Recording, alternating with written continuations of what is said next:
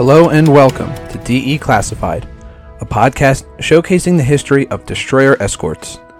Each month, a member of the USS Slater's education crew will highlight a specific destroyer escort and share the stories of the sailors who served aboard these trim but deadly ships.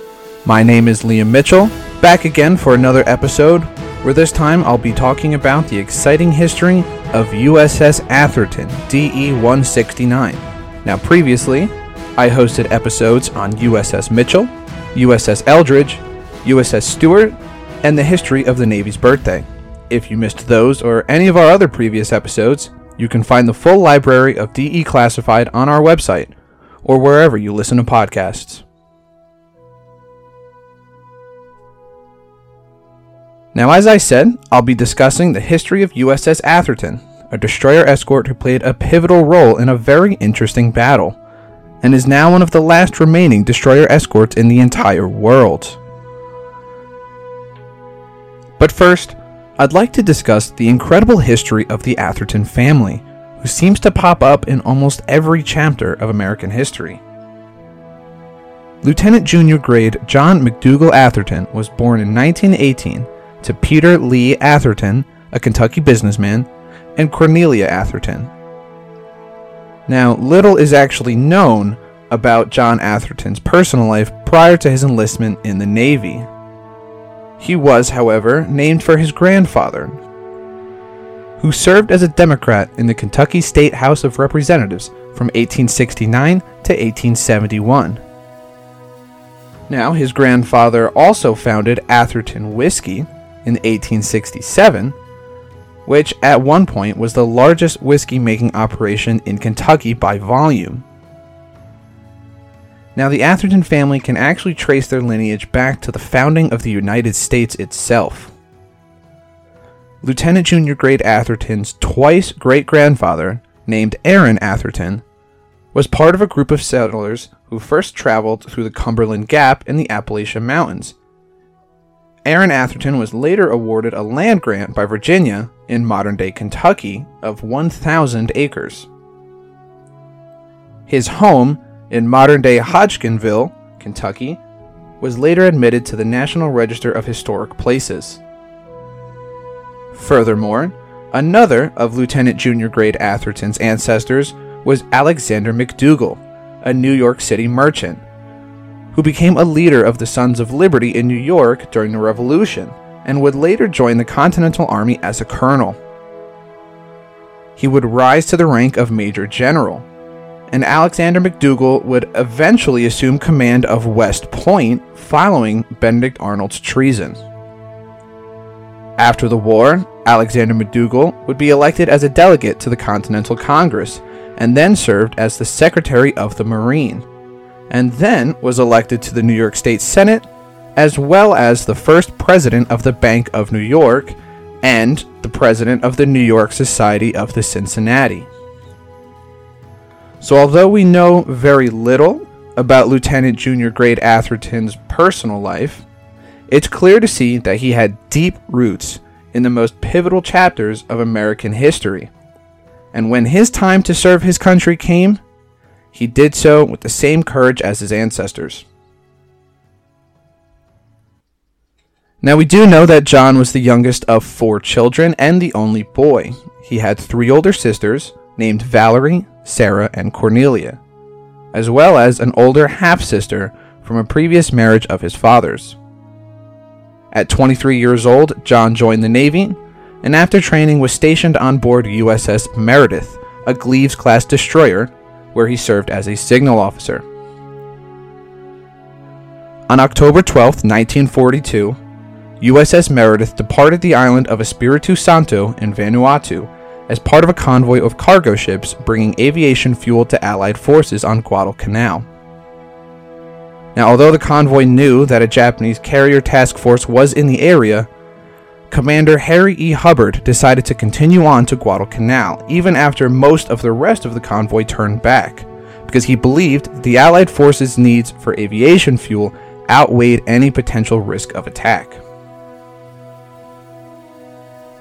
On the morning of October 15th, USS Meredith was sighted by a Japanese patrol plane. By the early afternoon, the Japanese had launched a full assault on Meredith, consisting of 38 bombers, torpedo planes, and escort fighters launched from their aircraft carrier Zuikaku. Over the next 10 minutes, a bomb destroyed the Meredith's bridge, communications, and gun direction. A second bomb then destroyed much of the forward port side, and a torpedo exploded below the ready ammunition locker, igniting the fuel oil leaking from within. Meredith rolled over and sank, and of the crew of 273 men on board, only 8 officers and 73 enlisted men survived. The survivors were then forced to endure 3 days of exposure on the open sea, until finally they were rescued by destroyers Grayson and Gwyn and fleet tug Seminole. Now, although the battle was quick, Meredith had fought bravely. She brought down 3 of her attackers before she sunk, and was then awarded 1 battle star for her heroic stand. It is estimated that over that 10 minutes, Meredith was struck by 14 bombs and 7 torpedoes. It is unknown where Lieutenant Junior Grade Atherton was when the ship sunk, but ultimately his fate was sealed with that of his ship. His body was never recovered, and he was buried at sea. In honor of Atherton's sacrifice, USS Atherton was laid down on January 14, 1943, by the Federal Shipbuilding and Drydock Company in Newark, New Jersey. She was launched on May 14th, formally commissioned on August 29th, sponsored by Lieutenant Atherton's mother, Cornelia. Atherton is a Cannon-class destroyer escort, sitting at 306 feet long, with a beam of 36 feet and 10 inches, and a draft of 11 feet and 8 inches. She weighs in at 1,620 long tons when full, and is capable of making 21 knots, or about 24 miles per hour, when her diesel-electric propulsion system is at flank speed. She's equipped with 3 3-inch 50 caliber guns, 1 quad 1.1-inch gun, 8 20mm guns, 3 21-inch torpedo tubes, 1 Hedgehog anti-submarine mortar, 8 depth charge projectors, and 2 depth charge tracks. Now, USS Atherton began its shakedown in September, conducting exercises in the Chesapeake Bay and making 2 trips to Bermuda. Her first assignment was in the Caribbean, where she assumed anti-submarine warfare patrol duties between St. Croix, the Virgin Islands, and Puerto Rico. On November 24th, Atherton attacked a submarine contact, but observed no damage and continued on in her duties. She was relieved on November 30th and returned to Norfolk, Virginia, where she assisted in the training of future destroyer escort sailors throughout the Chesapeake Bay. On December 11th, Atherton was assigned to protect a convoy bound for the Panama Canal. She turned back at the canal, returning to Virginia on December 27th. Now, 1944 was a busy yet quiet year for Atherton. She was assigned to her first transatlantic voyage on January 1944, operating as part of Task Force 62. Over the years, she would become a regular at both Norfolk and New York, as well as numerous visits to Casablanca, Morocco, Bizerte, Tunisia, and Oran, Algeria. And occasionally throughout the year, Atherton would also sail to the Boston Navy Yard for repairs and overhaul. And then, on May 5th, 1945, just 3 days before victory in Europe, Nazi U-boat U-853 torpedoed a collier ship, Black Point, en route to Boston around 5:40 p.m., despite President of the German Reich Karl Donitz issuing orders for all U-boats to cease attacking the day before. Black Point sent out a distress call, which was picked up by the Eastern Sea Frontier Command in New York and by the 1st Naval District in Boston. In response, the 3 nearest warships, the destroyer escorts Amick and Atherton, and frigate Moberly, were diverted to the area to search for the U-boat. They arrived at the scene around 7:45 p.m. on May 5th and began sweeping the area. U-853 was discovered sitting on the seabed just after midnight, in just over 100 feet of water. Now, the ensuing battle, known as the Battle of Point Judith, continued on for half a day. Oil was first sighted after the first attack in the early hours of the night, yet the attacks continued as each ship continued to pick up contacts. A fourth ship, USS Erickson, arrived soon after and took command of the scene. Destroyer escort Amick departed for a prearranged rendezvous, and with the arrival of reinforcements consisting of the destroyers Barney, Breckenridge, and Blakely, the frigate Newport, the corvettes Action and Restless, and the auxiliary destroyer Semmes, they established a perimeter around the area to make sure the U-boat didn't slip away, leaving Atherton and Moberly to continue the direct attack. By 5:30 in the morning, debris was finally observed in the water. They saw oil, planking, life rafts, a chart tabletop, clothing, and an officer's cap. This was reported to the 1st Naval District in Boston. However, the command did not accept the sinking and ordered the attacks to continue. A few hours later, K-class blimps K-16 and K-58 also joined the attack, locating oil slicks and marking suspected locations with smoke and dye markers.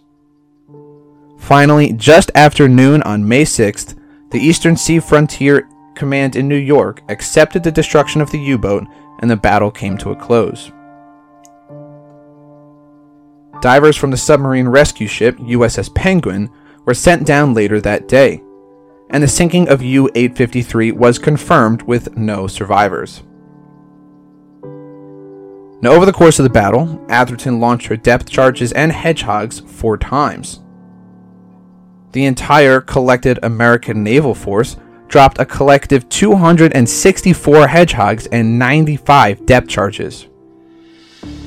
And so, due to the massive amount of ordnance dropped and the long period of battle, it's unknown when exactly the U-boat was officially sunk and who officially did it.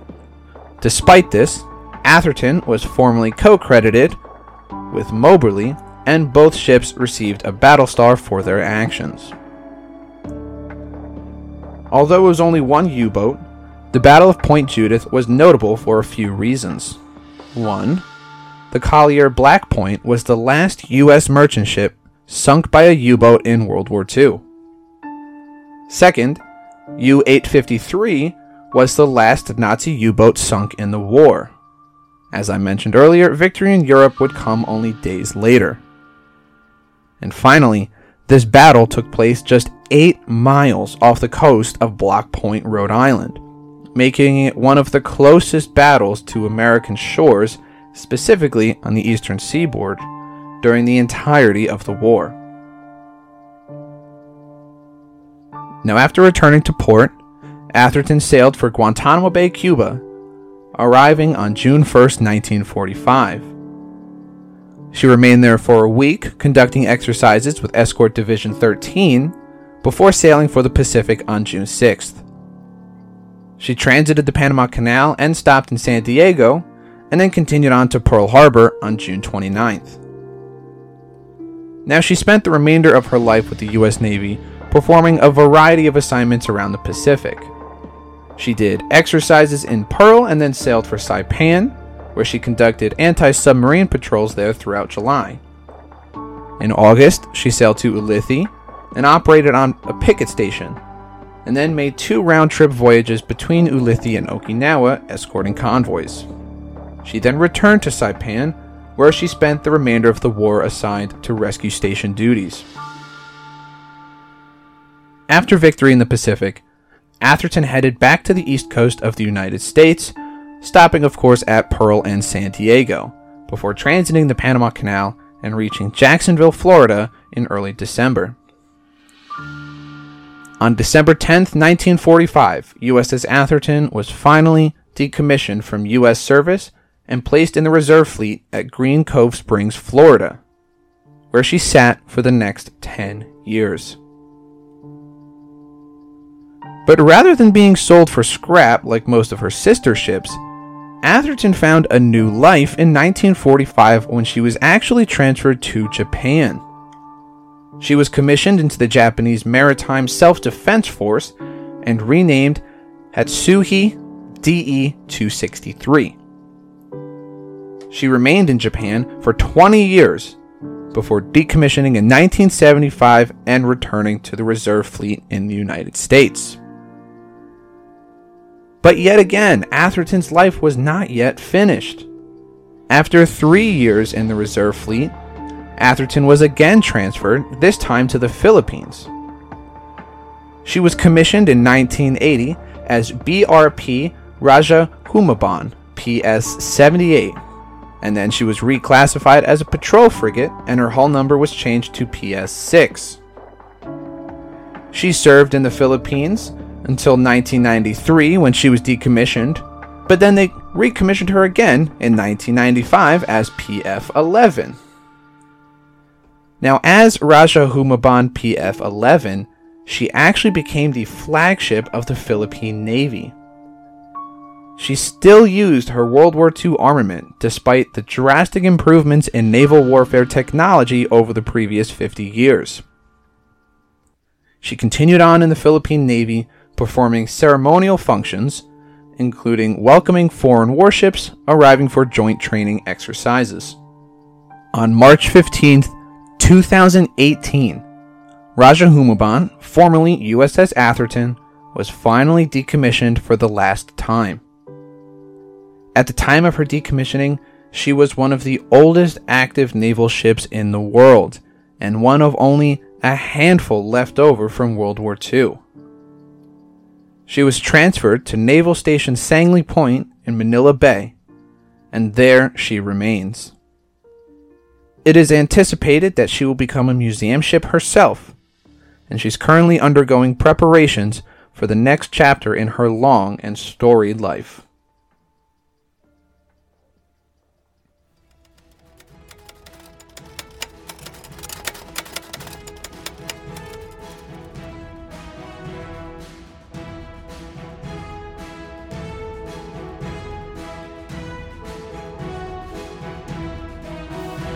Thank you for listening to DE Classified. This podcast is brought to you by the Destroyer Escort Historical Museum aboard USS Slater. You can find a transcript of this episode, accompanying photos, and a bibliography at ussslater.org/DE Classified. Once again, thanks for listening, and we hope you join us next month when we declassify USS England.